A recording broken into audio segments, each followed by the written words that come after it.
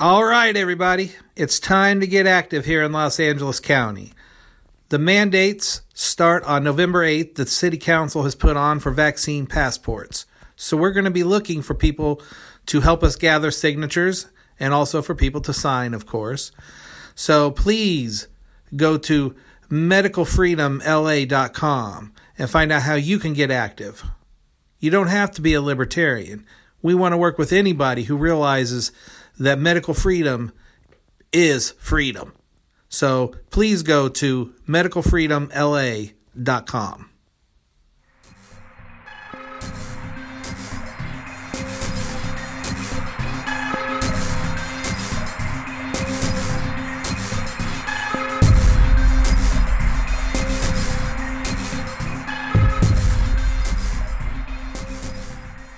Hello, and welcome back to another episode of Libertarian Los Angeles. I'm Sean Osborne, and I'm joined again today by Vida from First Blocks of Whittier Boulevard. How's it going, Vida?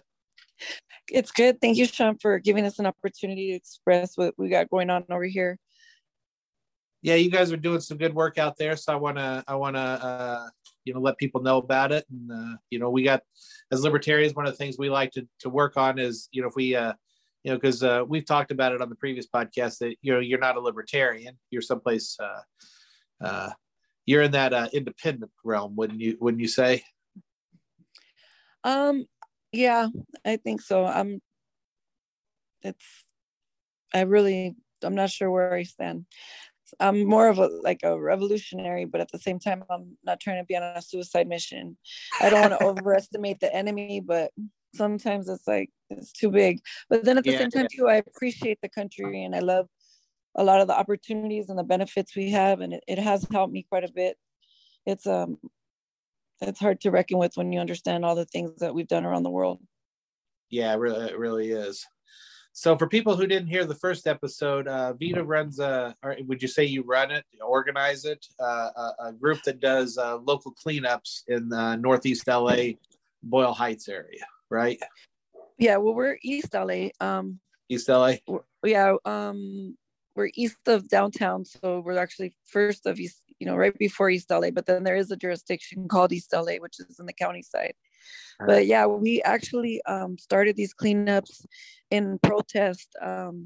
We didn't want to do these cleanups, and we saw how the powers that be were kind of doing cleanups, and they were kind of like more for publicity, and it was like a fake band-aid to the real issue of the total degradation of this community. It's an old community. It is the first suburb of downtown.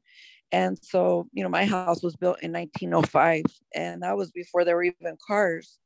Yeah, mine was too. Mine was, I think, 1909. My street's very narrow. I always tell my drivers, they bring me up here, when they, because it's so narrow up here, I say, they built this area when everybody rode horses. They weren't expecting these big ass vans and shit to come up and down the street. Very true. And my property it's a triplex. So there's 3 units and there's no parking for any of us. All of us have to park on the street. So, and there's 13 properties just on my block alone that also have the same, thing. And that's just the first block of Whittier Boulevard. So I think that's probably the reason why we don't have street sweeping. We do not have regular street sweeping. And it took me quite a while before I realized that was part of the problem that we have, why things were so disastrous on our streets, our major streets. And when we saw her was our representative, I called his office and they said, yeah, none of the major streets get street sweeping. And I was very puzzled. Then it started to dawn on me really what that meant. And I was really just trying to go after other property owners that were completely negligent. And I'm talking about, I would take my trash can and I would make my way down the block, sweeping and maintaining the whole block, actually. And I've done that for years. And, but I also reached out to all my neighbors and talked about how, we should do it ourselves and, try to make it look good for the community. Everybody here pretty much is a renter, but there are some property owners on this block. But you have property owners that don't live here. They don't live in the neighborhood and they're not maintaining their properties right. They have managers that are not maintaining their properties. And then the city doesn't go after anybody. They just let, things look trashy and crappy. So that's one of the many branches of problems we have with, out basic city services. So like right now I've mentioned two things. One, that the city doesn't go after negligent property owners. And I'm not talking about people who just have like one or two, wrappers of trash in front of their property. No, it's nothing like that. It's trash that's just been accumulating for weeks or months. And it's just, horrific. Because again, we have to park anywhere we can. And we're, walking by these conditions all the time.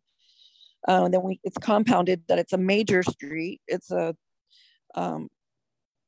it's a major corridor that leads into downtown, and people rush into it and leave, constantly. Plus, we're highly densely populated neighborhood. So imagine the major streets don't get street sweeping. So we're not asking for the street sweeper truck because Lord knows we can't pay more parking tickets. That's another issue. That's like the third issue we got going on. That's really bad. But we would like, oh my God, I lost my train of thought right there. Oh my gosh, what was I saying? That the property of the property owners parking. Well, to give you a little chance, one of the things I noticed that over here in Lincoln Heights, that there was a problem with developers. They're buying up old houses and then just letting them sit there and dilapidate so that they can then tear them down easier, with the things, so that they can build apartment buildings and fuck up parking even more. So there's a lot of issues with things going on around here. The cronyism. Some people would call it capitalism. I say it's not capitalism when the government's in bed with industry. That's fascist. Okay. They get in bed with these developers, and they don't have a vested interest in helping out the people. They're going to help out these developers because that's where the money is for the government. And that's one of the things too we found going to our representative's office in a genuine, humble. Who's a representative for your area? De Leon? We have Kevin De Leon, but before De Leon, it was Jose Huizar, which he's currently under investigation by the FBI for racketeering and leading a criminal enterprise. And he was taking bribes, and he was having a lot of trips. Like his like partner in crime, which was one of his interns that was running one of the offices under his realm. They have 4. CD14 has 4 offices. One's in Eagle Rock, one's in downtown at City Hall, one's in El Sereno, which is Northeast LA, and one's here in Boyle Heights. And I'm not sure his, one of his buddies, but he would take him with them to Vegas.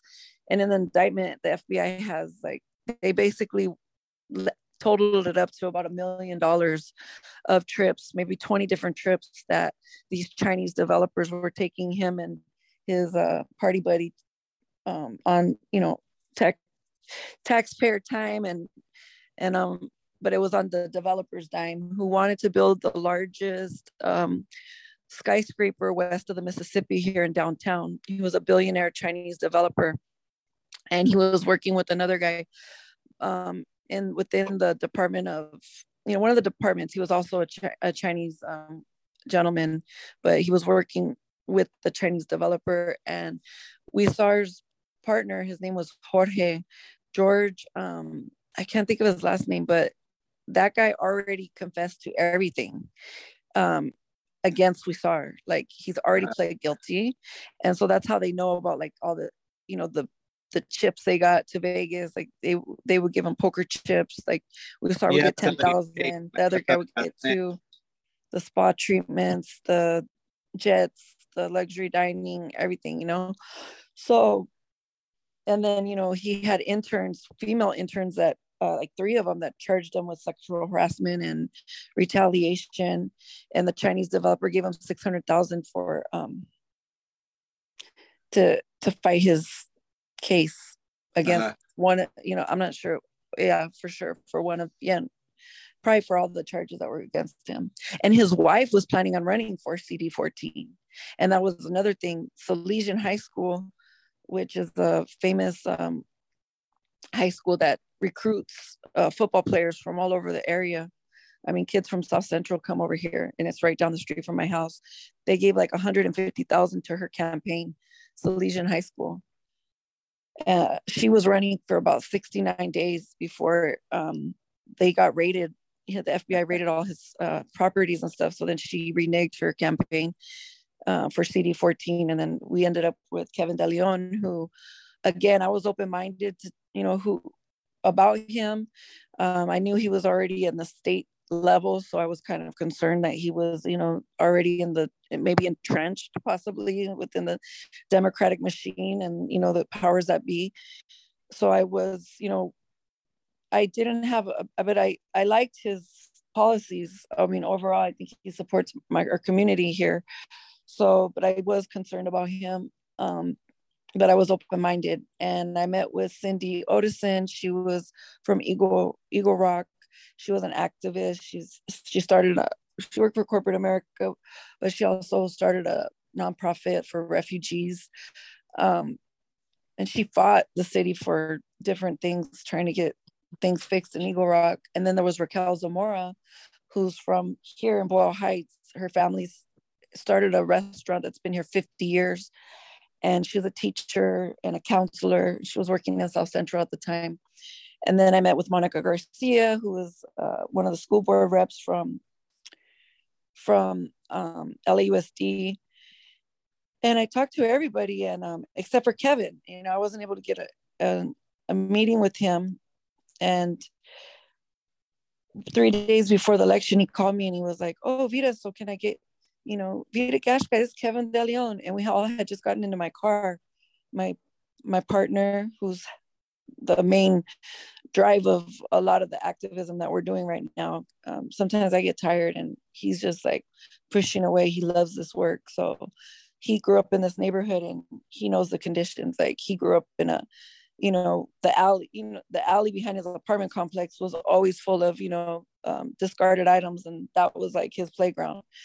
And he knows these conditions, and he knows that we're, committed to this issue. So anyways, my partner reached out.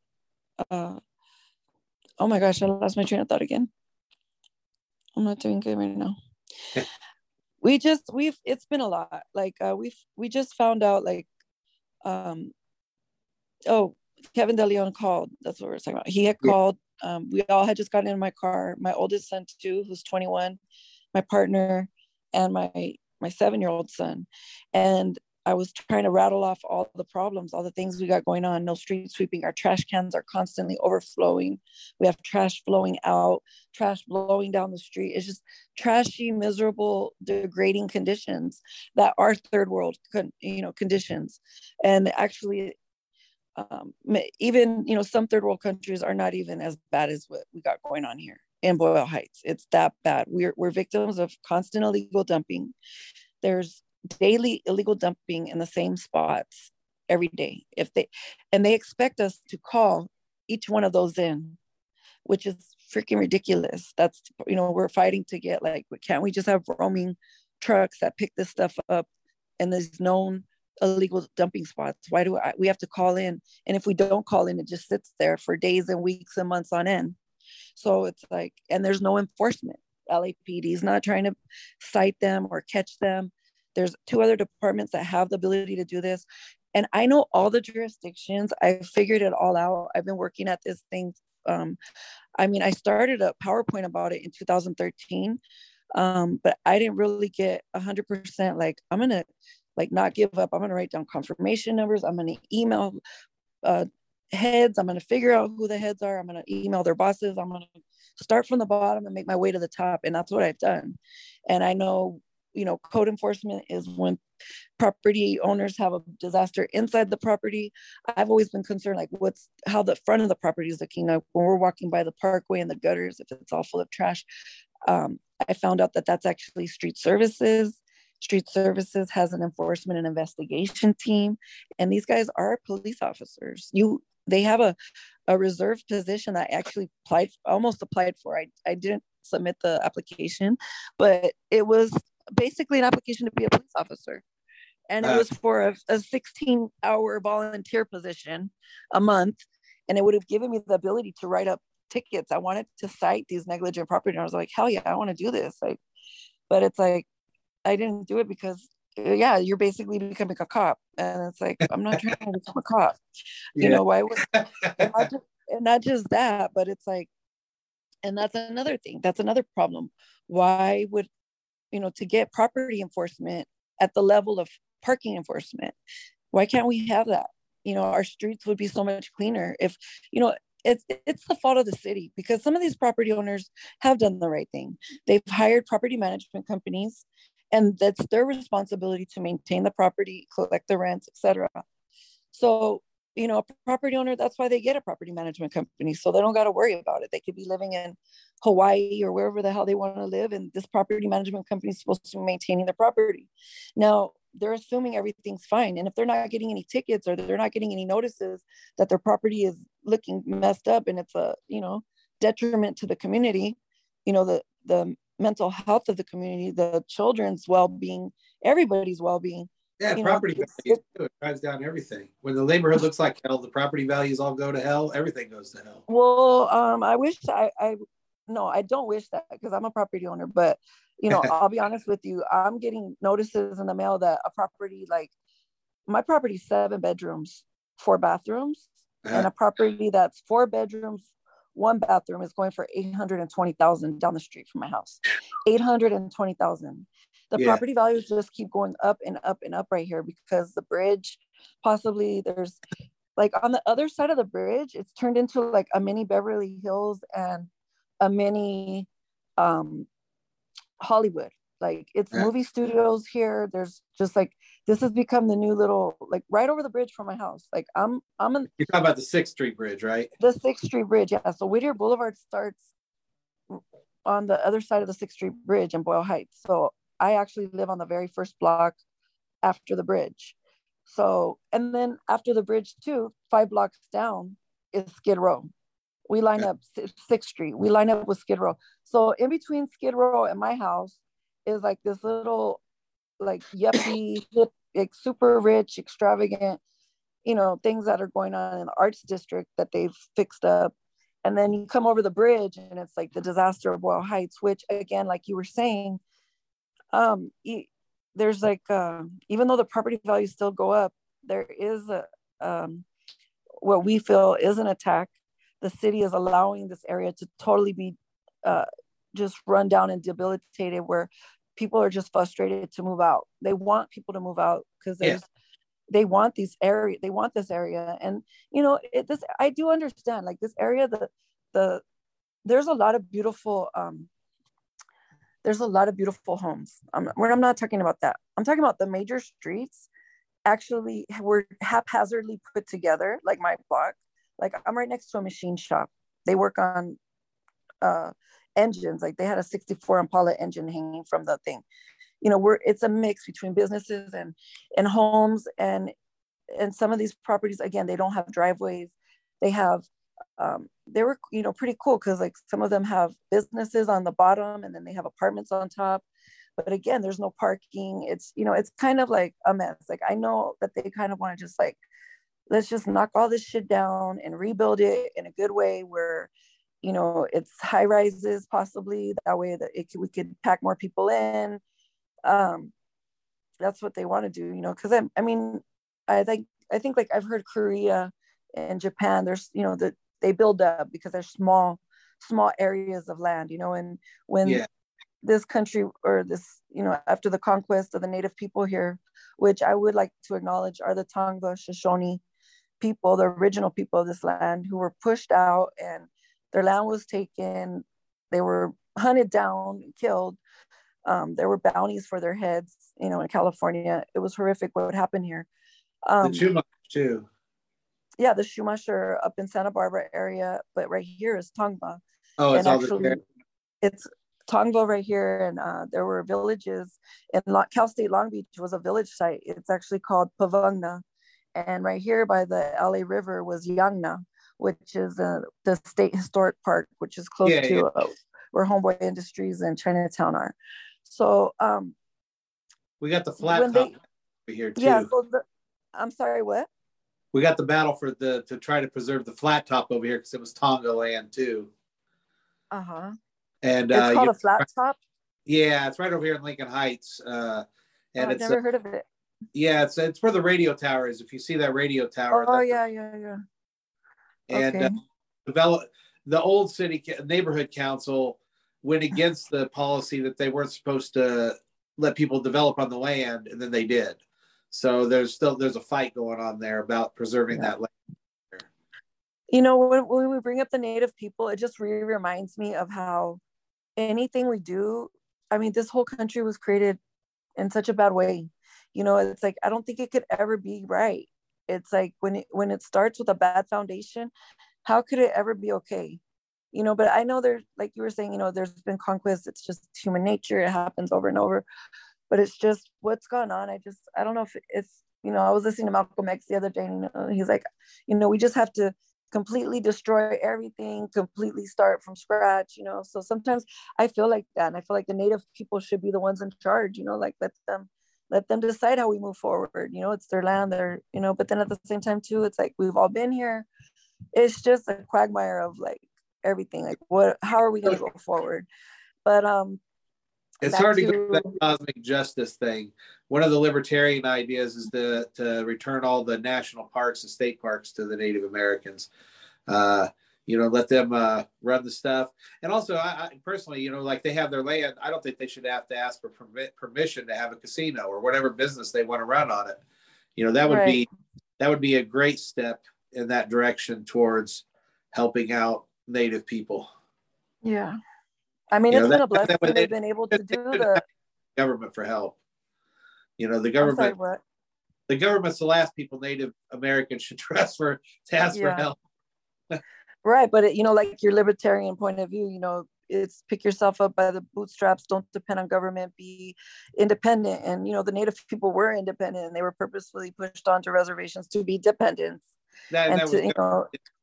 And you have so many, you know, the alcoholism rate, the suicide rate, you know, the depression, you know, feeling defeated, feeling like, you know, we lost our land.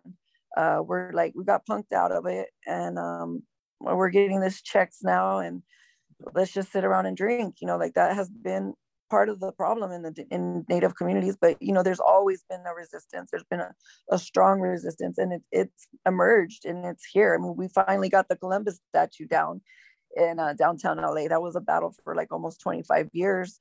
You know, that got toppled down, which is great. You know, and we got Indigenous Day, you know, renamed for Columbus Day. And then, you know, the city council is pretty much made up of people from that, you know, have Native blood, and they understand, and they're giving the Native people of this area, you know, they're getting their recognition, they're getting monies, they're getting funding, you know. So there's a cooperation and a collaboration with the current government, you know, and I think that's good. I like that, you know, and that's why it's hard for me sometimes to be going against Kevin De Leon, who otherwise seems to support my community, but he hasn't met with us, and he pretty much made a signal to the powers that be, because we were watching him on the budget hearings, which we were trying to get the meeting before the budget hearing so he could properly budget and funding or properly fund sanitation correctly. Because, you know, I've lived in other cities around Southern California. I've grown up, I mean, local Southern California. Like I'm talking about, I was born in LA County. I grew up in Southeast Los Angeles. And then I moved to, you know, Orange County. And I lived in La Habra, and Brea, which Whittier Boulevard, the street I live at the beginning of, ends over there. So I've been on both ends of Whittier Boulevard, and I've been in between it. We used to go cruising with my homegirls back in the day. We'd go cruising Whittier Boulevard. That's how we ended our Sunday afternoon. So I'm very connected to the street. When I found out I even had a house on Whittier Boulevard, it was amazing. And when I found out it was the first block of Whittier, I was really excited. And that's where the name comes from, first blocks of Whittier Boulevard, because we're trying to build power, because we have found by doing everything that our representatives and their staffs are not interested in making any kind of change. We've learned this from experience. You know, I love when people come up to me and say, have you ever called 311? It's like, get out of my face. I have books of 311 calls. I have emails that I've done over, you know, between me and one other neighbor, we've done 600. That's just between me and her. And I know there's tons of other neighbors. Like we make contact. We have a list of 500 people. Like we're trying to build a movement of neighbors. And I'm going to tell you, the neighbors are like, when I bring this up, people are like, thank you. Thank you that somebody's doing something about this. Like people are so ready for like, yes, this is the issue we need to do something about. What is this bullshit, you know? Yeah. And yeah, so I found all these discrepancies within the Department of Street Services, the ones that are supposed to give the tickets to negligent property owners. I had the investigator come out. I had him say it wasn't even his department when it was. He said he was going to do me a favor, and he wrote up a couple of the properties, which is it's just a warning, like a little write-up. Then he tells me, well, guess what? I gave you one too, because actually we're going to give one to everybody on your block because we don't want them to come after you. We want to make it equal so they don't know who brought us out. And I'm like, are you sure that's your policy to do that? Do you have that written somewhere to give everybody on a block, especially when you were just spending 30 minutes of your time, because we met together on the street, explaining how you guys were severely understaffed, and yet you had the time to type up my name, my address, and say that, not that it wasn't a general letter saying like, okay, this is your responsibilities as a property owner, and this is what will happen if you continue to allow your property to be negligent. No, it said that conditions were observed on my property. I'm the one that got them to come out. I cleaned the whole block. My property is clean in front of it. I was like, do you have, first of all, I kind of was like letting him, like he was trying to, you know, lie to me, obviously telling me that, you know, it was just something that they gave to everybody on the block. I'm like, well, did you give one to my neighbor across the street who was like really negligent too? And he's like, oh, just on your side of the block. Then it was, yeah. Then, you know, I'm all like, well, why would it say that conditions were observed? And if they cited the law, which it took me a while to find out, because when I went to Wisar's office, I asked his staff, what is the law? Do you guys know what the law is? If I would have just left based on what his staff member told me at the time, her name was Miriam Rodriguez, she basically said, there's no law like that. You can't hold property owners accountable for other people littering in front of their property. That's what she told me. You know, then I found out that, you know, of course there's a law. Like any city, nobody's going to let you get away with what is allowed to go on in the city of LA. Why does the city of LA allow this to happen? And they, you know, well, there's no money. You know, they want to say there's no money, there's no funding, there's this and that. LA is very big. They can't maintain. They're too busy spending your tax money on other things. Yeah, you know, and I've heard every freaking excuse known to man, the same lame excuses over and over. They literally have the same excuses, and it's just not acceptable. And I'm not going to accept it. We should not buy that. Like I can confirm what you're saying too. People dump all over here in the same places all the damn time, and they just let it sit there. I got people who live across the street from me that throw shit out regularly in front of their own, you know, they own the place and they throw it out there and they never call 311. We always got to call it because they're too lazy to dial 311 and have their own shit cleaned up. And it is really frustrating. Yeah, like, and they could be making money. That could be more. That could be another income source for the city. It could go back into like education and awareness campaigns, like don't throw trash, take care of your neighborhood, you know, storm drain, ocean connection, 311. I'm gonna tell you, we're out there, we're talking to people, we go door to door, we're in the streets. 80% of the people, you know, don't know what 311 is. Like I'm right there giving a little 311 class on the spot. So it's like, why am I doing this? Why are we doing this? This is some bullshit. And, you know, our representatives don't want to recognize what we've done. And we've done 31 cleanups. This is going to be our 31st cleanup. We've picked up over 260,000 pounds of trash. How do we know? Because after a while, I started realizing, hey, how much does this truck hold? And at first, they were sending us trucks that only hold 4 tons. And then we were filling those up. and they would have to dump and come back. We would be begging them, please dump it and come back. They would be like, we can't fill it up anymore. It's already full. Please, can you dump it? Like we would be begging for them to dump it and come back. So then they started sending us their 8-ton truck, which is, in a ton. I don't know. I just, was reminded that it's 2,000 pounds. So 8 tons is 16,000 pounds. So we were doing like 16,000 pound. I mean, we were filling up 16,000 pound trucks. Yeah. And we had 60, we've had our volunteer ranges from like 20 people to 60 people. So, I mean, we were getting a lot of stuff, and it just goes right back, because again, there's no enforcement. Why is there no enforcement? Oh, well, you guys wanted to defund the police. So that's what you're getting now. That's what they say. They'll say that now. Like everybody has a fucking excuse. Like the city of excuse me for saying the bad word. I cuss all the damn time. Oh, okay, good. I'm really bad. Like, oh my God, I have anger issues. That's actually why I do this work. It's my way of trying to like use my anger in a good way, like trying to make things right. So if you use that as fuel to do something good, that's great.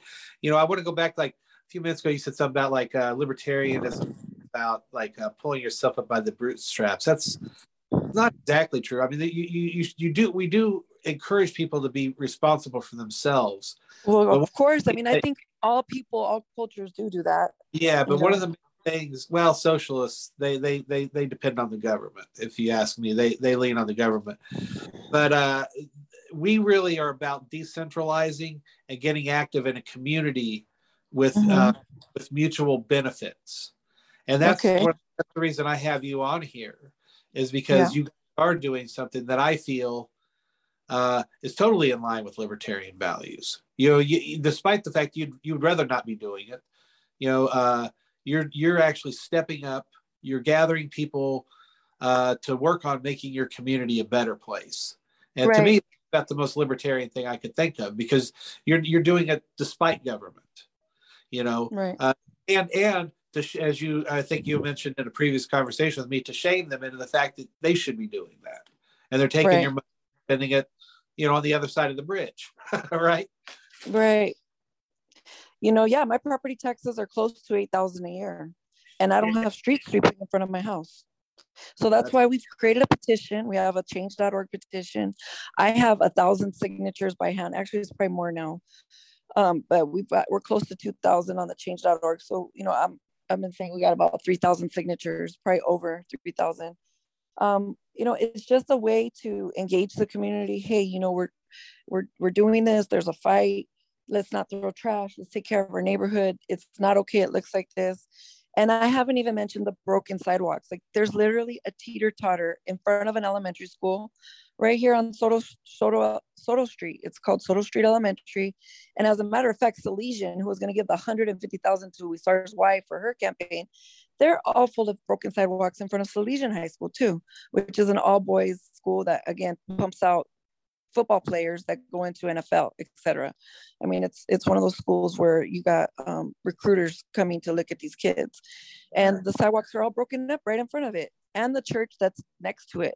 So these three things, like it's St. Isabel Church, Salesian High School, Soto Street Elementary School, they're all right next to each other, and there's between those three areas, there's like 15 broken sidewalks that are not just, I'm not talking like a little thing. I mean, it's horrific. It's like up to 3 or 4 feet high. And it's a teeter-totter. Like if you step on it, it's going to go all the way up. It's teeter-tottering on the trees, which again was a city's mistake. The city planted the wrong species of trees. They were trying to do a tree cover to mitigate all the freeways that were put through Boyle Heights. Right. Boyle Heights has one of the largest freeway interchange systems in North America running through it. I think it's the largest. You know what? I've heard different things. I don't want to make that claim, but I did. There was a movie that said that it's the largest. Yeah, that it's the largest in North America. Maybe even one of the, in the world. So I just say, it's one of the largest. It's still, it's still dramatic, either way. And I can also, as a blind person, I can back up how bad the sidewalks are here. As a blind person, can imagine being in a wheelchair. It's even worse. You can't get around it. No. Or dumping. One time I was going to work up in Hollywood, oh my God. and somebody had thrown a mattress, and it went right across the sidewalk, and my cane missed it. Oh and no. I landed on this, fucking nasty Hollywood mattress that was laid out there. I was mad that I fell. I was even more mad that I didn't hit the concrete because I would have rather. I know. I'm gonna bring it. I've called lawyers. I want us to the city, but you know how it works. It's like, you don't have a case unless you have a fall, but it's like, how could this not be negligence? I mean, we need lawyers. That's what we need to do, because honestly, let's take you over here, man. I'm gonna take you for a walk right here in front of Soto Street Elementary School. I want you to fall a little bit, and we're gonna sue the motherfuckers. Like, Jesus Christ. I feel like doing it, dude. Like, why am I not just like falling on this motherfucker? Because we have a picture of my son. So I took a picture of my son on that teeter totter. It's very dramatic, and we've made posters, which are just the size of an 8x10 regular piece of paper. And we've been putting them all around the neighborhood, and it's got 3 pictures on it. One of them is that picture of my son on that teeter totter sidewalk, and he's holding his iPad because he literally was looking, he's walking with the iPad, and his shoe was untied. It wasn't even set up to be that way. But like when I snapped the picture, I'm like, get up there and let me take a picture of you right here. So I go to take the picture, and he started looking down at his iPad. So it really looks like the disaster it could be. Here's a kid with their fucking head in their screen and their shoes untied. I mean, it's a total accident waiting to happen. I just don't know how it hasn't anyway. But so we have that pictures on there. We have a picture of us cleaning a storm drain, pulling out all this trash. So you see all the trash that's come out of the storm drain, and all these volunteers in that picture. And then the other picture is a 15-year illegal dumping hotspot that I've seen daily. It'll get cleaned up and it'll get trashed again. And it's my son's walk home from school from Puente Learning Center here on Boyle. So that's the walk to and from school. We would go through these, all this trashy, illegal dumped crap. And it's like, no. Because I grew up in Downey and Bell Gardens, and Downey was it was a predominantly a white neighborhood. My parents were they're white. They're Sicilian. My grandma was Sicilian. My grandpa was Irish Welsh stock. He served in World War II. And unlike the African Americans and Native Americans who were able to benefit from the GI Bill, or maybe they were able to benefit from the GI Bill, but maybe, but there were there were still, I'm sorry, what did you say? I know a lot of African Americans got screwed out of the GI Bill. Okay, yeah, that's what I thought happened. Yeah, they didn't get the GI Bill. And then there was, in the deeds, it was like, you can't live in these neighborhoods. So Boyle Heights was a neighborhood that all people could live in. Now Downey, where my grandparents moved to, they actually, my grandma was born here in LA, and then they moved to Southgate, and then they made their way east to Downey. So that neighborhood, it was illegal to sell to African Americans. It was in the deeds that they couldn't sell to Mexicans or African Americans or Native Americans. So it was like a white neighborhood. So I grew up in a white neighborhood, but we lived in a mixed multicultural neighborhood in Bell Gardens. My mom and I had an apartment. My mom was a single mom, and my neighbors were Native American. I had Peruvian, Mexican, white, black. It was beautiful. We had everybody in Bell Gardens. In the apartment complex I lived in, it was about 40 units. And our apartment complex was also clean. The managers lived for free. Their job was to collect the rent and maintain the property. And it was clean and it was nice. And then in the neighborhood my grandparents lived in, they were old, but mainly elders. It was kind of boring for me as a child because there was no kids to play with. But the streets were immaculate. Like you could eat off the streets in Downey, like it's just the curbs, the gutters were clean. And it was just a normal thing. And I walked to school, I walked back. And then when we moved to La Habra, and all the cities in between Downey and La Habra, clean. You go down the major streets, they're clean. Everywhere is clean except the city of LA. And, of course, South Central, Boyle Heights, it's even worse. Hollywood, of course, I've always been so trashy and, degrading. But again, we're California's economy. I looked it up just the other day. It's, 3 trillion something, like $3.6 trillion economy. If it was to be ranked as in the world's GDP, it's 5th in the world. So the United States is number 1 in the world economy. Below the United States is China. Below China is Japan. Below Japan is Germany. And then the 5th is California. And then below California is England or the UK. So, our economy, just our state is that, greater than the United Kingdom. And actually, I remember back when I was a college student, I looked that up before too. And Anaheim, Orange County is 33rd in the world.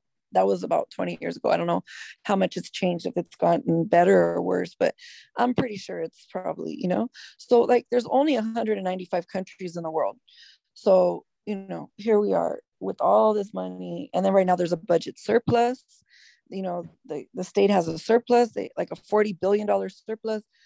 And like there's a grant. The city, California just put out a grant. It's called a Clean California Grant.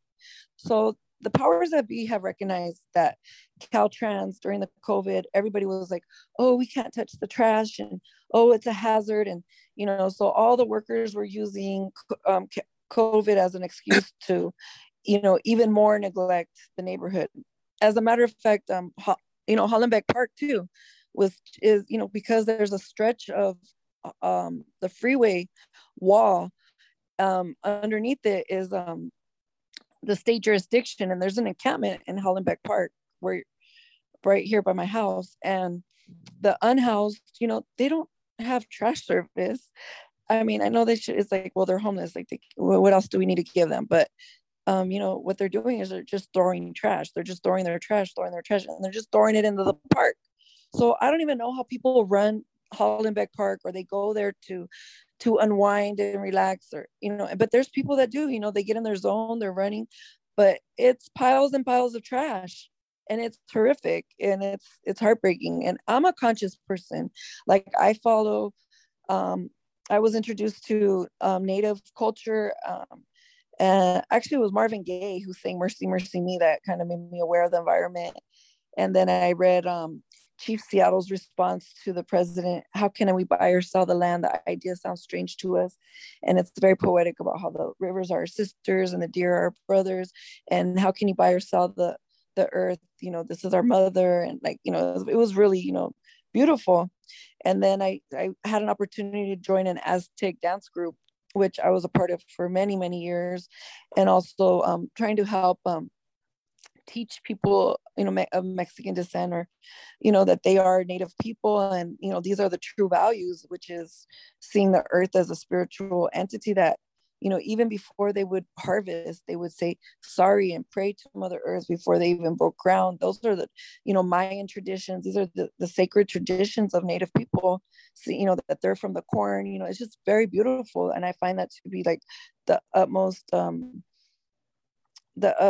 spiritual practice, that you could be, like, it's just very beautiful. Like, and, so I'm this very conscious person, and I've been an Aztec dancer, and I've been an activist for a long time.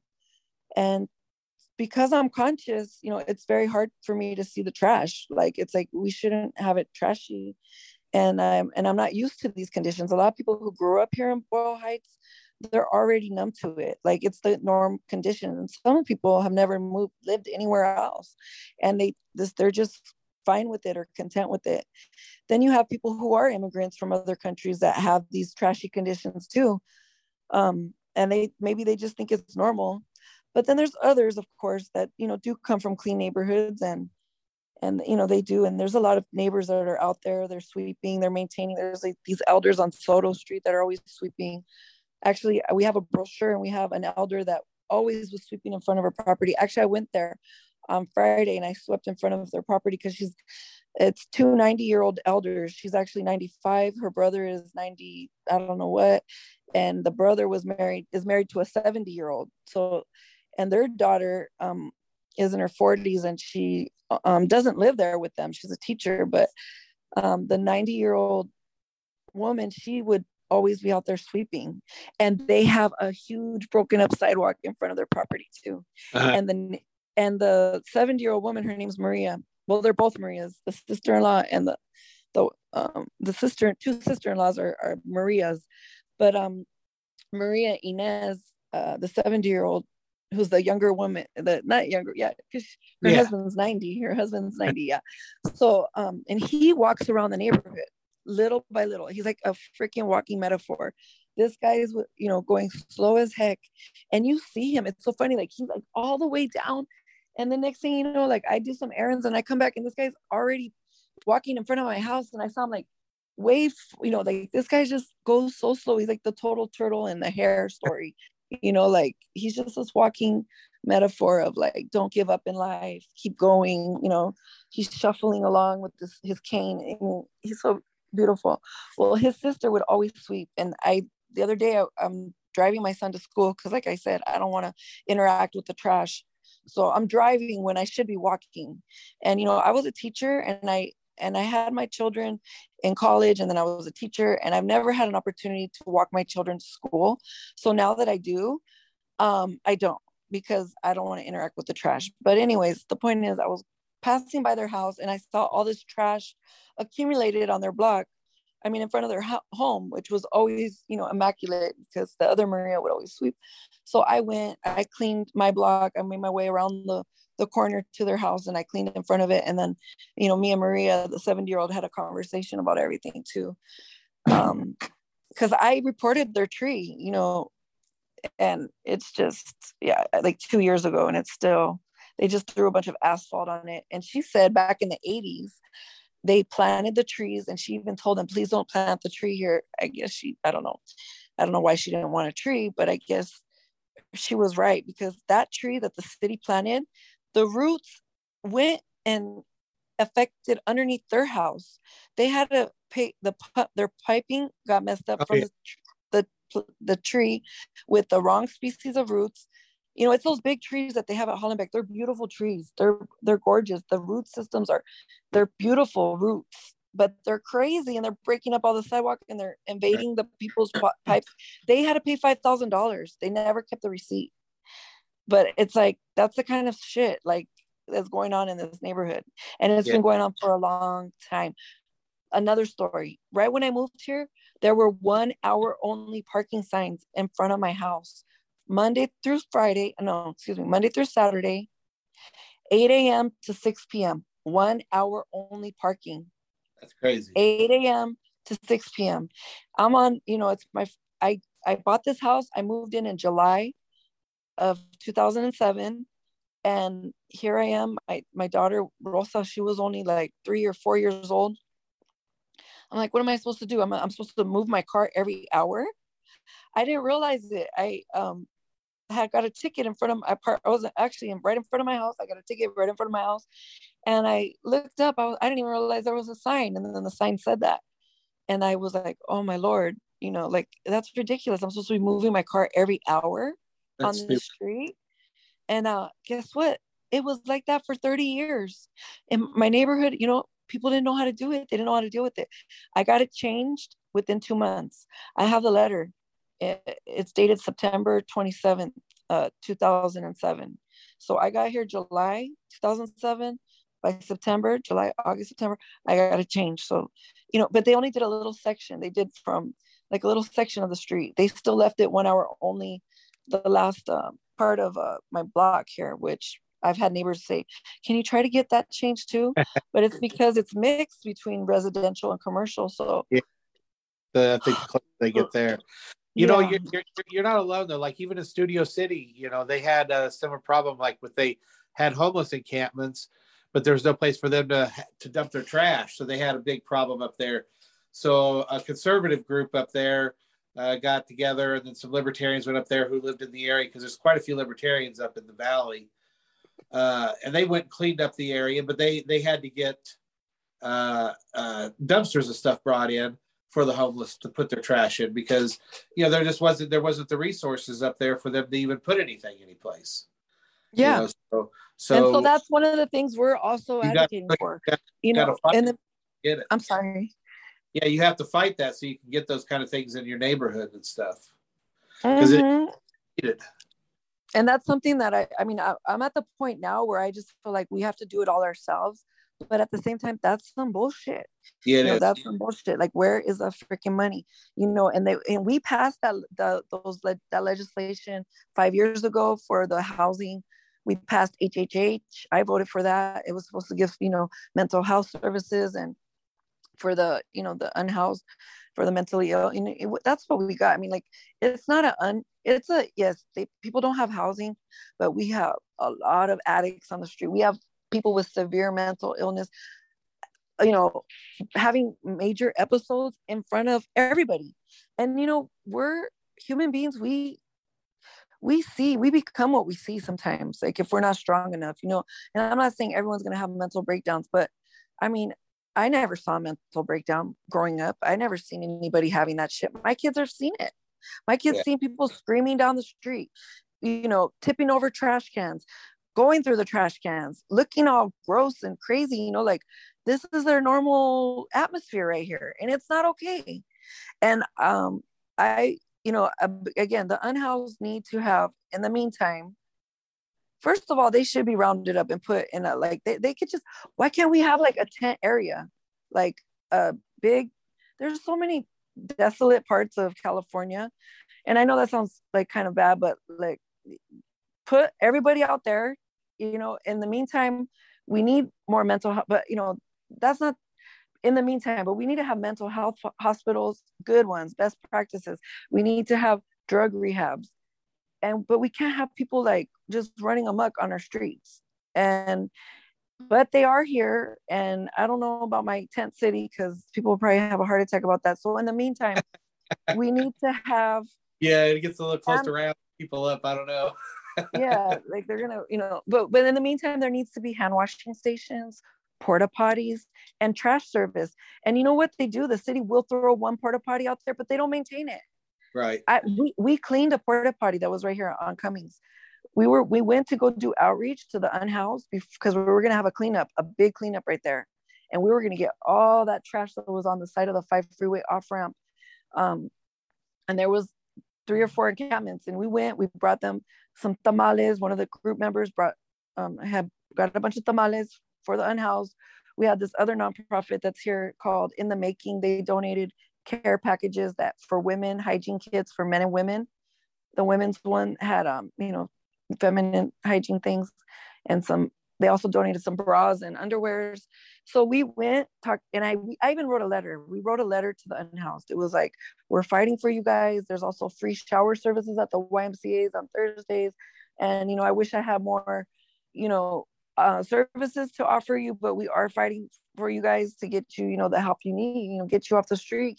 We need you back in society. We want you. We need you guys, like, you can't be like this, So we had the letters, we had the tamales, we went talking to everybody and let them know, like, hey, in 2 weeks, we're going to have a cleanup here. We're not going to touch your stuff, but, if you have things you want to get rid of, get it ready. We could bring, and we gave them bags ahead of time so they could start bagging stuff up. I left brooms and scoopers behind so they could get a little jump start on it. And, when we did have the cleanup, no, that's not what it was. Oh, no, I'm sorry. That's not the story. So when we did that outreach, there was a porta potty next to the 7-Eleven across from Hollenbeck Park, and it had clothes with feces in front of the porta potty.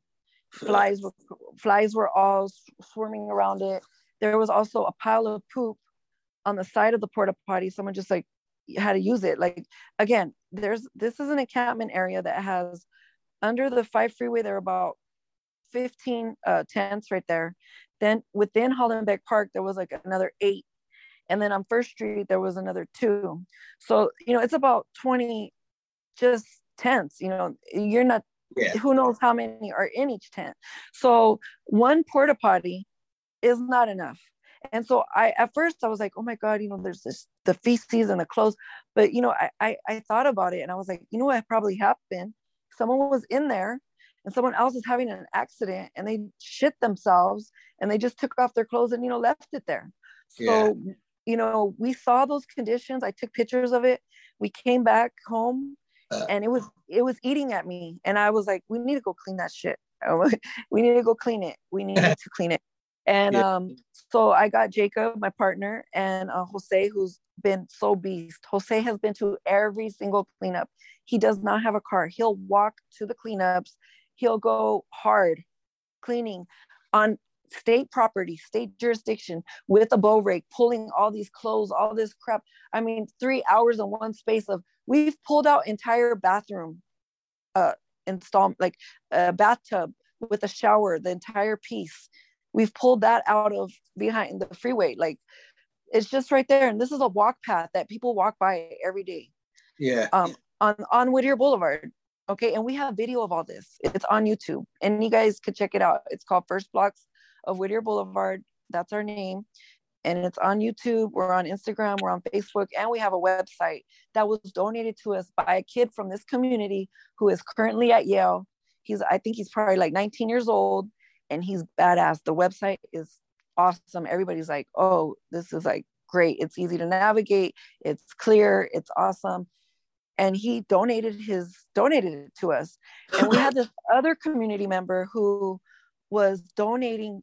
She was using her own money to donate to some of the young people that were helping us make brochures and make the flyers and putting effort, and I told Martha, can you give, Abner like $100?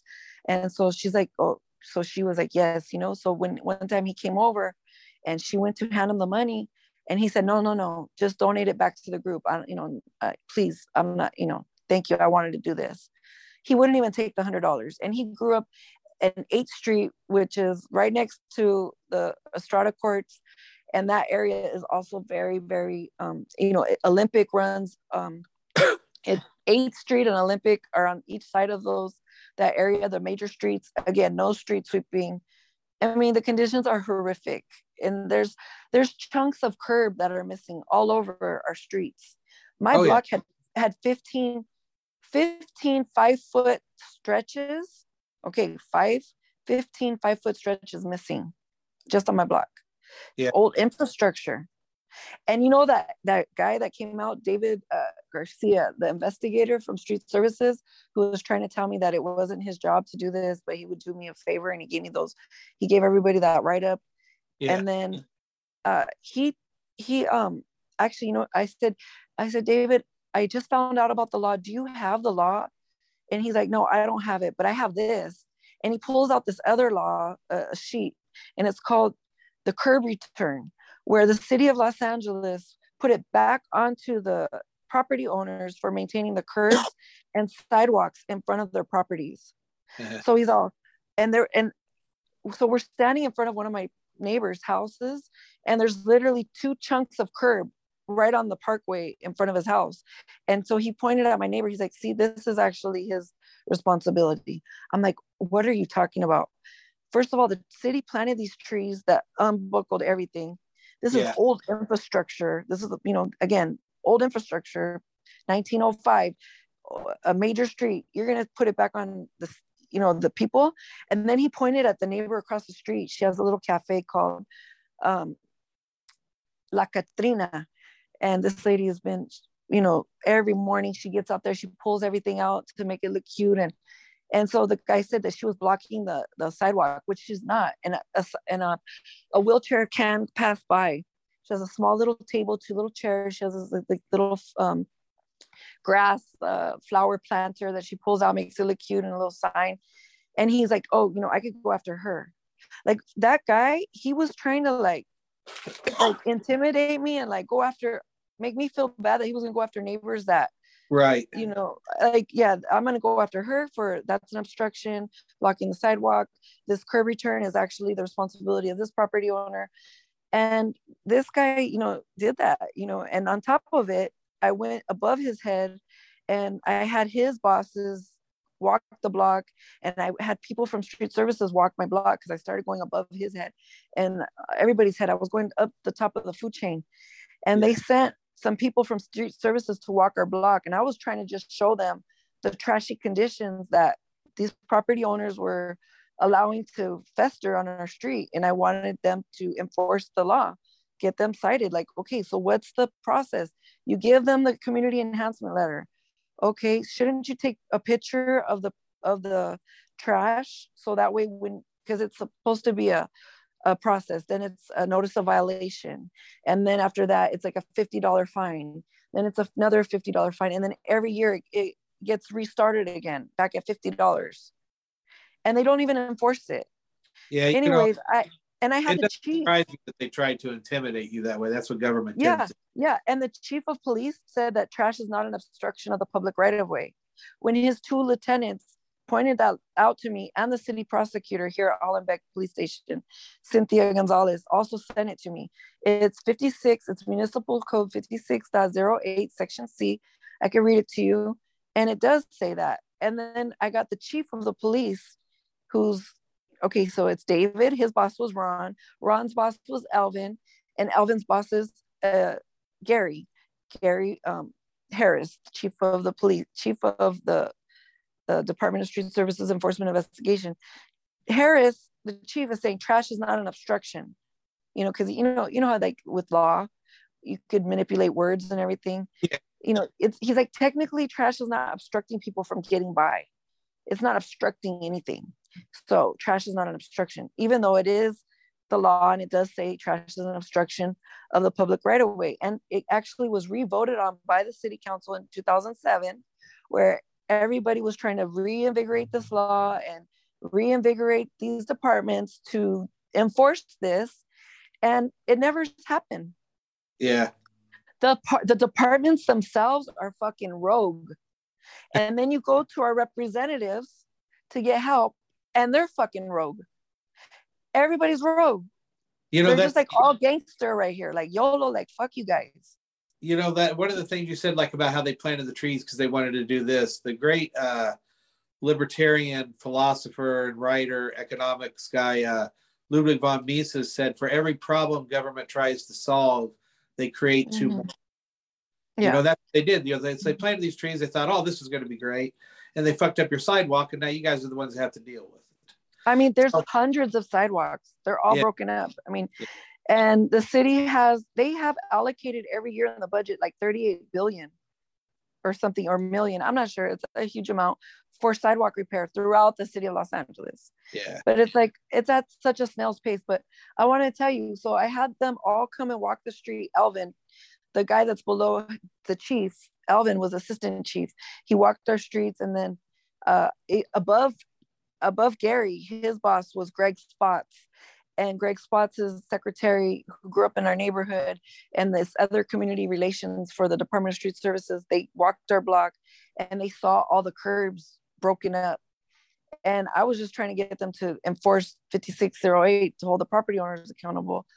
But they saw the curbs, and next thing you know, the next day, all of a sudden there's no parking Monday through Saturday, 6 a.m. to 8 p.m. or 6 p.m., 6 a.m. to 6 p.m. They just all of a sudden flooded the street with these signs, and there was no outreach like, hey, we're going to fix the street. Maybe, giving us notice, like maybe a month notice or 2-week notice, like this is going to happen. Just all of a sudden, these signs were up the very next day, pretty much. And then they started doing construction. They fixed my block. They fixed all the broken sidewalks on the block. And there was a pipe too that was sticking out for like so many years that they just then covered with asphalt when I reported it. And then it was like, they did a half-assed job. There was like a 3-inch hole that was just exposed. And they finally fixed that in a good way. And the guy who came down, his name was Antoine Lewis.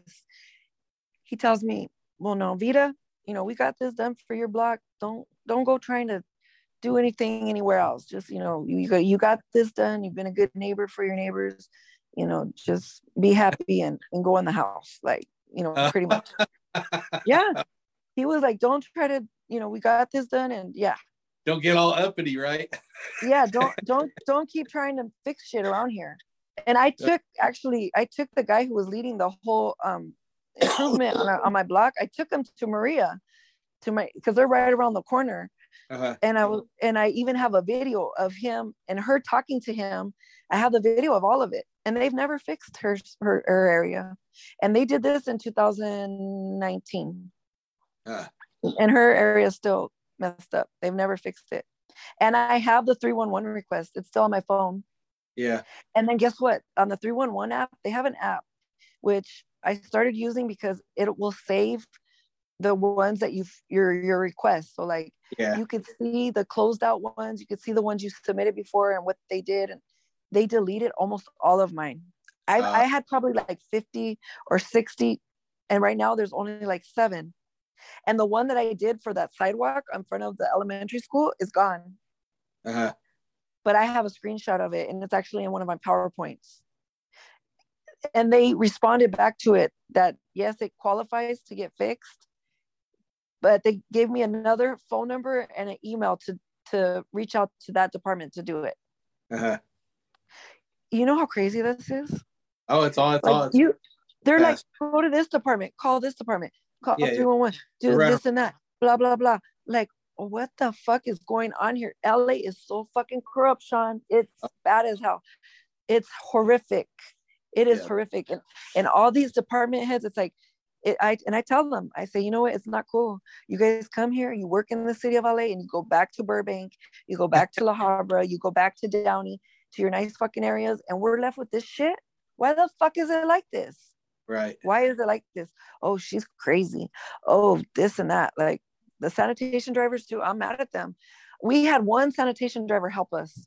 Like this guy he was an older Mexicano man, and he was freaking working the whole damn time. He would get off the truck, he would shovel everything, he would throw in the bags, he was working with Jose, getting big old bricks of illegally dumped stuff, I mean, hurling it into the truck, and then operating the truck.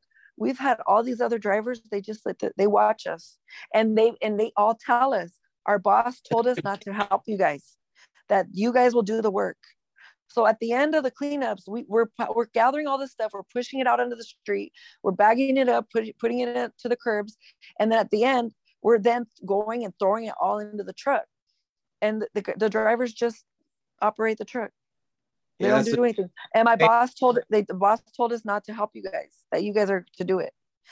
And this last time I yelled at one of the drivers, I was like, because we were setting up, we're putting up the canopies and the tables, and I have the petitions, I have a sign-in sheet, we got the hand sanitizer, we have the gloves, the heavy duty gloves, we have latex gloves. First, they put on latex gloves, and it's the heavy duty gloves. We have little vests that were donated to us. All this stuff's been donated. Like the community has given us everything. I bought the scoopers initially with $100, and then from there I was putting BYOB, bring your own broom. yeah, I thought it was cute. I thought it was clever right there. Yeah, and from there, I mean, we've had donations. The lady who's doing the recall for Kevin De Leon, her name's Pauline Atkins. She was a Trump supporter. She's anti-immigrant, all this stuff.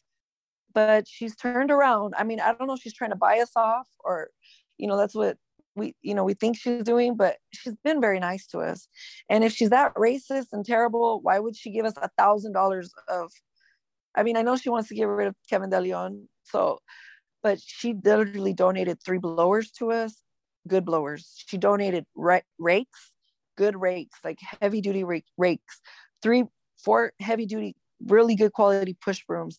She gave us a staple gun that you just kind of clock it back with your hand, and it just, boom, you hit it and it staples, boom. Because I had these other little cheap ones, the small ones, and oh my God, like you're literally breaking your whole freaking hand just for one staple. This other one, like you just hit it, clack. She gave us a big freaking blow, like a, what's it to, like when you're at a protest and it's like a blowhorn. Yeah, blowhorn. Oh yeah, She gave us like a police blowhorn. I mean, this thing was like a good quality. It's so fucking loud as hell. And then actually, so she gave us that.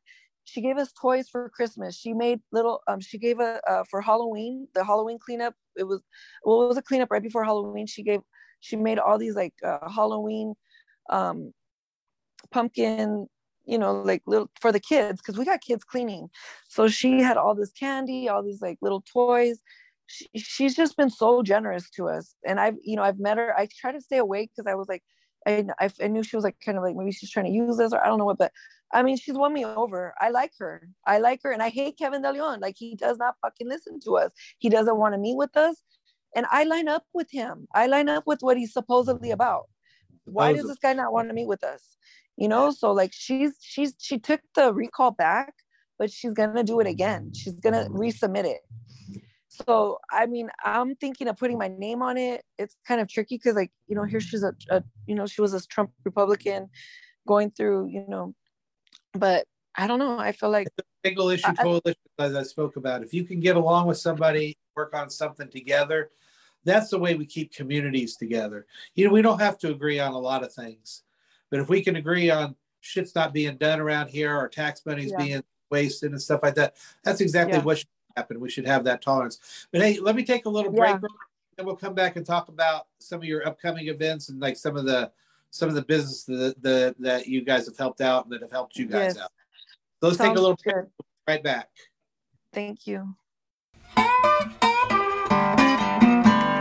All right, everyone. You may have seen on the news recently that the initiative is in full force right now. We're looking for signatures and people to help get signatures and everything else that we could do to help fight against this tyranny of vaccine mandates. If you want to help out, please go to medicalfreedomla.com and join us in the fight against tyranny. All right, we're back. So when is your next event? So our next event is a Valentine's Day themed, show love for Mother Earth, care for your community. It's going to be the day before Valentine's Day, which is Sunday, February 13th, 2022. It's our third themed Valentine's Day. So we've done this 3 years in a row now. We started in 2020. We went through Valentine's Day 2021, and now this is Valentine's Day 2022. So this is, we actually, our very first cleanup was a February, of like a Valentine's Day cleanup. That was actually in collaboration with Weissar's office and the neighborhood council. But again, from experience, we saw the kind of fakery that whole thing was. So right after that, that's when we went gun ho and for sure took off with our organization. But it's going to be on the corner of Whittier Boulevard. It's actually right by my house. It's going to be on the corner of Whittier Boulevard and Boyle at the foot of the 6th Street Bridge. And we're going to probably have Aztec dancing this time. Actually, we're going to have some Aztec dancers. They're going to come out. Out of the 31 cleanups, we've never had any dancers come and support us. So this is going to be really special. And we might even get a DJ. I don't know what we're going to do, but we've been thinking of some stuff like that. But we already had 2 cases of water donated to us, some chips. We don't have food yet, but we're planning on getting food. We have one local community neighbor who said he would give us food. He would feed us every cleanup. Like, so all I have to do is just ask him. His business is called Hugo's Pizza, and he's doing it in front of his house on Soto, and he makes the pizzas outside. He has an outside oven, and he cooks them, and he also makes these like they're kind of like empanadas, but they're from England. And he stuffs them sometimes with like ham and pineapple, or he stuffs them with ground beef, and then there's other ones with strawberries and cream. So he's made those before. He's made shrimp cocktails for the people at the cleanup before. So I think we might be gonna give Hugo a call, because I don't want to use him too much, because he's mom and pop. He's not like a major corporation, and he's like funding it and doing it all himself. So like I've given him money. Like one time, we got some donation, so I gave him $100. Honestly, we've probably collected $2,000 in donations in the 3 years. 2,000, it's not much. And honestly, we need a truck, because we've been using my car. I mean, this cleanup's right down the street, so we're not gonna even need the truck. We're just gonna walk everything down. We're that close, but we do need a truck, because I just had a baby and I can't be having freaking brooms and stuff. Like we've been putting it in a bag. We put a lot of the brooms in a bag, and then we put it in the car. But still, you know, the buckets, I have these big buckets. It makes it easy to clean. You just kind of, you scoop it up and throw it in, you know, these buckets, they're these big, huge buckets. People use them at parties to maybe put sodas and stuff, but we put trash bags. We have big 50-gallon trash bags that also people have been constantly donating to us. And that's an easy way to clean. You just kind of scoop, make your way down the street with the broom scooper, boom, boom, boom.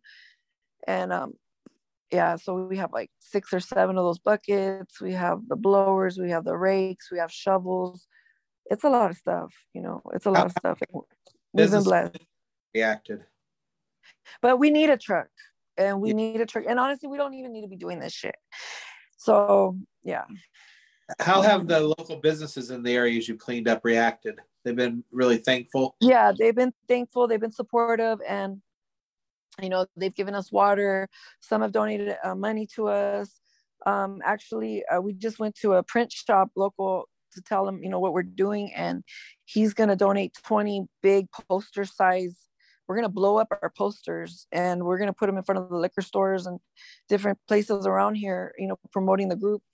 And we wanted to make some, you know, for the cleanup, but he said, we asked him, how much would these cost, you know, like to get some, you know, because he said he would donate 20. He's like, oh, I'll do 10 of these and 10 of these. He said they're $48 each. And I'm like, oh my God. So this guy's going to give us $48 posters that could stick. It has an adhesive at the back. Cheap to make. I've made some, you know, they're not cheap to make. Yeah. So we had our banner donated to us. We've had shirts with our logo donated to us. Clean Boyle Heights. We've had hats donated to us. The community, you know, has been taking care of us, you know. So we've been appreciative. Raquel Zamora, who ran for CD14 against Kevin De Leon, she's donated burritos. Her family restaurant, they have carnitas. Their business is located on Cesar Chavez. She's donated money. She's donated food. You know, we got a $400 donation the other day. Who they wanted to be anonymous. It was a gentleman though, because I could see their names on my side of it. So that was awesome. Like when we put up the website, you know, the website has a link to a GoFundMe. We have a GoFundMe. We got the petition. We got the website. Everything. You know, like we're moving forward. We're moving forward, and we're in. And Jacob, he just spends his day like messaging all the city council people, sharing our website, you know, just everybody that seems like they're in power or connected to who or whatever. Like we're just flooding everybody's Instagram and their Facebook, and we're sharing everything with all of our followers. We have about 1,000 followers now on Instagram, and about that much too on Facebook. So we're just sending the flyers for the cleanup. We got a lot of responses. Like we have about 40 or 50 people saying that they're going. So yeah, we're excited. We were doing like, we were going hard, you know, like we were doing one month we did a cleanup every day, every weekend, you know, but then there was one month we did three a month. And you know, people kind of wanted us to make it like consistent, like, you know, it's going to be the third and second Sunday of the month, you know, so it could be a consistent thing so everyone could just have it in their head. But I kind of just do it based on how I'm feeling, how it, you know, the time we need. Like honestly, we're kind of like wanting to stop doing the cleanups, and now we just want to focus more on like getting the activism, making maybe a town hall meeting, you know, maybe making a protest, like other ways to get this, you know, to get the attention. So because hear you calling, giving the city council help, because I was just ahead of you. Oh yeah, and I heard you. I've been hearing you, and that was the first time we've actually even spoke. And honestly, I feel like I was too nice. Like I should have been more, you know, I don't know. I just need to be tougher. Like keep it polite with them, because there are some people that go ape shit on there. Well, yeah, I heard the guy before, but it was funny. That guy was funny. I mean, it was terrible, but at the same time, oh yeah, he's like, fuck number 7. Let me look at this. And fuck number 8. You know, like we because Jacob recorded it, so we heard it. Like initially, it's very traumatizing to hear it, but after the frustration of everything you go through, it's kind of like, yeah, you know, like but at the same time, I feel sorry for them. I feel like it's hard for me. I feel like these guys, they're not the demons that we've made them out to be, but then I feel like they are the demons. I'm not sure. And Kevin De Leon doesn't want to meet with us. So like, yeah, he is a fucking demon too. So Yeah, I don't know. they are.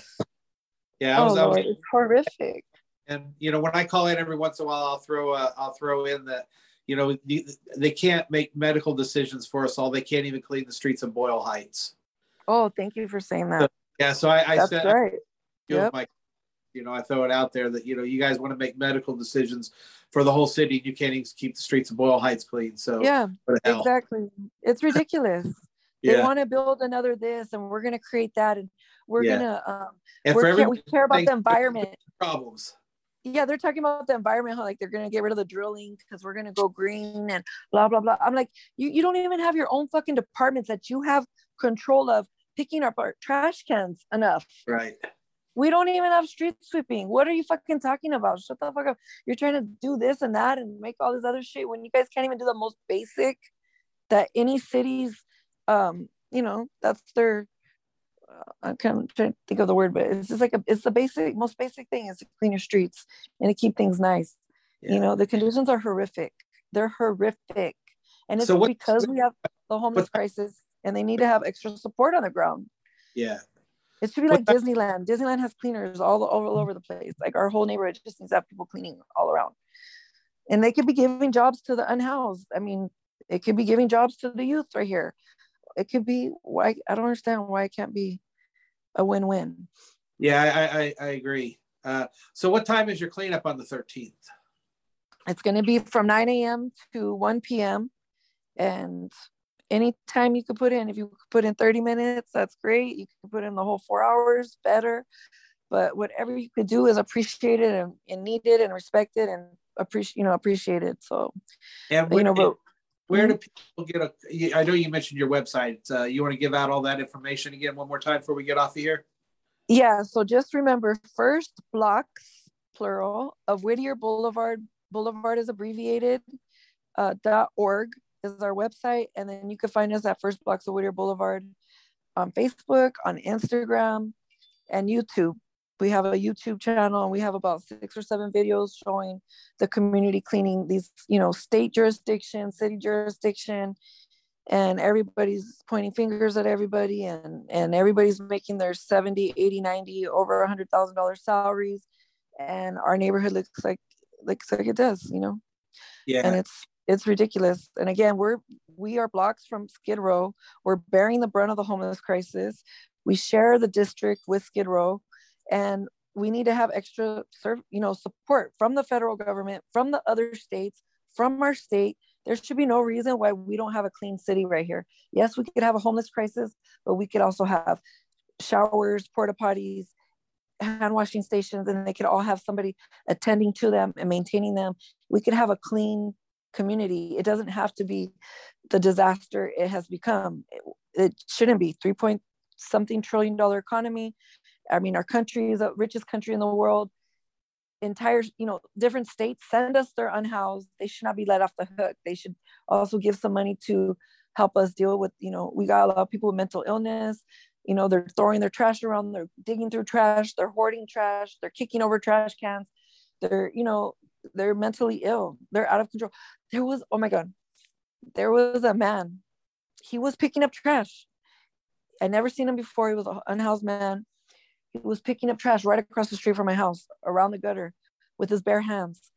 And I had some stuff people donated to me. I had a blanket that I've been wanting to give, trying to give away to an unhoused person, but they haven't been wanting it. And it's a beautiful blanket. My daughter actually was using it a couple of times. I'm like, this is supposed to be for the homeless, Rosa. So I had it in the trunk of my car. Yeah, I had it in the trunk of my car. And I see this guy, he's picking up trash. And I said, hey, man, you need a blanket? Would you like a blanket? And he's like, sure, I would like that. So I was like, I went back to the car and I had a Coke in my hand, a glass bottle, the ones from Mexico. And I was like, I had it in my hand. I was like, hey, would you like this? And actually I had it in my hand when I went and approached him if he wanted the blanket. So I asked him if he wanted it. So I gave it to him. And when I went back to get the blanket from my car, I told him I didn't have a top for him to open it. But there's other ways of opening a top. Yeah. Like you could use it. Like I know guys, like they could use a car seatbelt. Like you could use a spoon. You could go to the liquor store that probably lets you use it. There's a liquor store. This guy, he broke it. He like cracked it open on the curb. And then he just watched it all just flow out. Oh man. And that's how fucking sick people are. Like, that guy wanted that. I mean, I don't know. People are we got really sick people on our streets. Yeah. Mentally ill. People who get schizophrenia, that's no fault of their own. And then there's some of it's induced by drug use. Schizophrenia can be induced by drug usage. I know I had a boyfriend that happened to. So I know firsthand. But, and I gave him the blanket and yeah. And then another positive story, another unhoused man just kind of moved in right to the area where we're going to have the cleanup. And he has like a little cubby house tent going on. And my partner, Jacobo, he went and told him, hey, man, you got to help us, help us keep the neighborhood clean. The guy looked like his cousin just got out of prison. He was wearing like his prison clothes. And so they were talking and everything. And they was like, yeah, man, we're going to keep it clean. And they cleaned up. They made like they packed up, they cleaned the whole gutter right there. It's never been that clean. It was been very trashy right there. And he's cleaning it. He picked up a bunch of bags of trash, and I called the guy who brings us a sanitation truck and the main head. And I said, hey, we got some bags. We got an unhoused neighbor who's cleaning. He gathered up all these bags and they picked it up. So, sometimes things all do work out. And, the other day I walked the block and it was like actually clean. It's like those little things that are, I mean, literally, every day the block would never be clean. It's a major street. And now, there's days when, you could look down the street and you don't see one piece of trash. And it's like, oh my God, yes. It's like this great victory over there. So, I'm hoping to still get some libertarians down there, but this area is not full of a lot of libertarians. So I have to get them to come from other places. I sometimes I feel like the lone libertarian in this area. So yeah. I'm hoping libertarians down there to help you out. But if at the very least you can use this as a tool, hopefully to post around and make people aware of what you're doing, let them hear you speak about the work you're doing and how the council is full of shit. Yeah, I would appreciate if any of the libertarians would help us, come up with a strategy of what we could do next, or like, fill out the petition. We have to step it up. Actually, supposedly, you should come to some of our in-person meetings and meet some of us sometimes. Okay, yeah, sounds good. So I appreciate it. We got the baby. He's 8 months old now. Yeah. Yeah, that,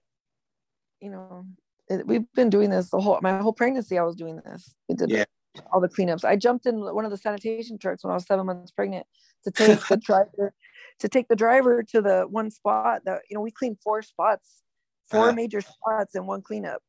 Oh, and man. One of them was off the 10 freeway that wasn't even close to where we set up at, because we had people drive their car. And that's another thing. We got people putting the scoopers, the shovels and everything in thetheir cars, driving to other locations, because we're doing a real cleanup. We're not doing these little fake ass, getting a little bit of a 13-gallon city, house trash bag. We're filling up 50-pound.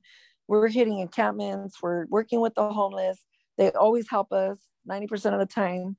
They don't have to go and be all harsh with them. It could be like, hey man, we're here to clean. It could work out. Like, and people want to contribute too. We always have a house. They're sweeping, they're cleaning. They even cry. They're appreciative. They're like, thank you guys for doing this. Like, we have homeless people thanking us and appreciating us, giving us money. I had a homeless lady tell us she lives under the freeway, the 60 and the 5 freeway off ramp. The off ramp merges together. So if whether you're on the 60 or the 5, you come off the freeway and it ends up being it goes into one lane, and she's off to the left of that. And then the 101 freeway entrance is right there, and the 10. We got 4 freeways running through Boyle Heights. So anyway, she's right there. Martha, she donated $20 to us, and she told me that she would panhandle for us one day a week. She would give us everything that she got. I was like, oh my God, Martha, no, it's okay, thank you so much. And not only that, but I remember I told you they donated stuff for the homeless, for the unhoused. So I had all this stuff in my car. I went to go take her stuff. It was Christmassy. It was like 2 days before Christmas. It was all cold, dark. And Martha, I called out to her. She's all, yeah, it's Vida, first blocks of Whittier Boulevard. And I had my son and Valeria, the other little girl I babysit. And I was like, hey, we got some stuff for you. And she comes to the car. She's like, no. I'm good. No, I don't need that. I'm okay. I'm all like, I even have like these flowers, like little flower things. She's like, no, I'm good. I have something for you. No. I'll be right back. She goes and she comes back with 4 brand new Kylie Jenner eyeshadow palettes. And she gave me a sweater, nice new sweater. And she gave the kids a bunch of cars. And she got the baby a Monopoly, my son, a Monopoly game. Oh man. Yeah. That's beautiful. Yeah. Homeboy Industries. She's connected with Homeboy Industries. And I guess they blessed her with all this stuff. Oh. And then so here she is giving it away to me. Oh, that's nice. And I went to go give her stuff. Yeah. So, we're all in this together, and it's insanity what's happening on the ground. I feel like we need to make our own drug rehabs and our own mental health facilities, and I'm about ready to start asking the churches why churches should be freaking doing at least the porta potties. They should be like, that's what they could do. They could be in charge of a porta potty at this encampment, make sure it's getting cleaned, make sure it's getting toilet paper, make sure it's being serviced, I agree. That's something that we could do. We need to do it. What the fuck? Yeah. I mean, we shouldn't have to do it. Yeah. Like, we shouldn't have to do it, but I mean, we have people shitting places. The CVS right here in my neighborhood won't let us use a bathroom because the homeless use it. I'm like, you guys are a freaking drugstore. I'm with my baby. I have to change, I have to use a bathroom. I have my 6-year-old has to use a bathroom. I'm in here spending $200. You can't let me use a bathroom? No, because of the homeless. The homeless can't go anywhere. None of the, with COVID, right. A lot of the businesses shut down. Where are people supposed to go to the bathroom? It's terrible. It's ridiculous. Come on, what the hell? And that's why I think something larger is going on. Like, we've destabilized countries all around the world, and I feel like that's what's happening. They're destabilizing our country.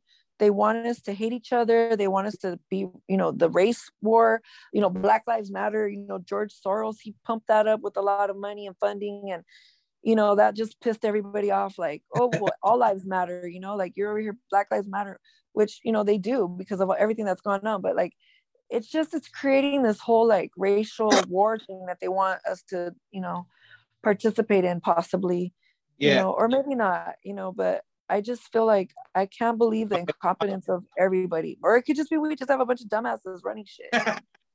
That's what it is. It might not be a big old conspiracy theory. It just might be a bunch of dumbasses. So the willfully ignorant.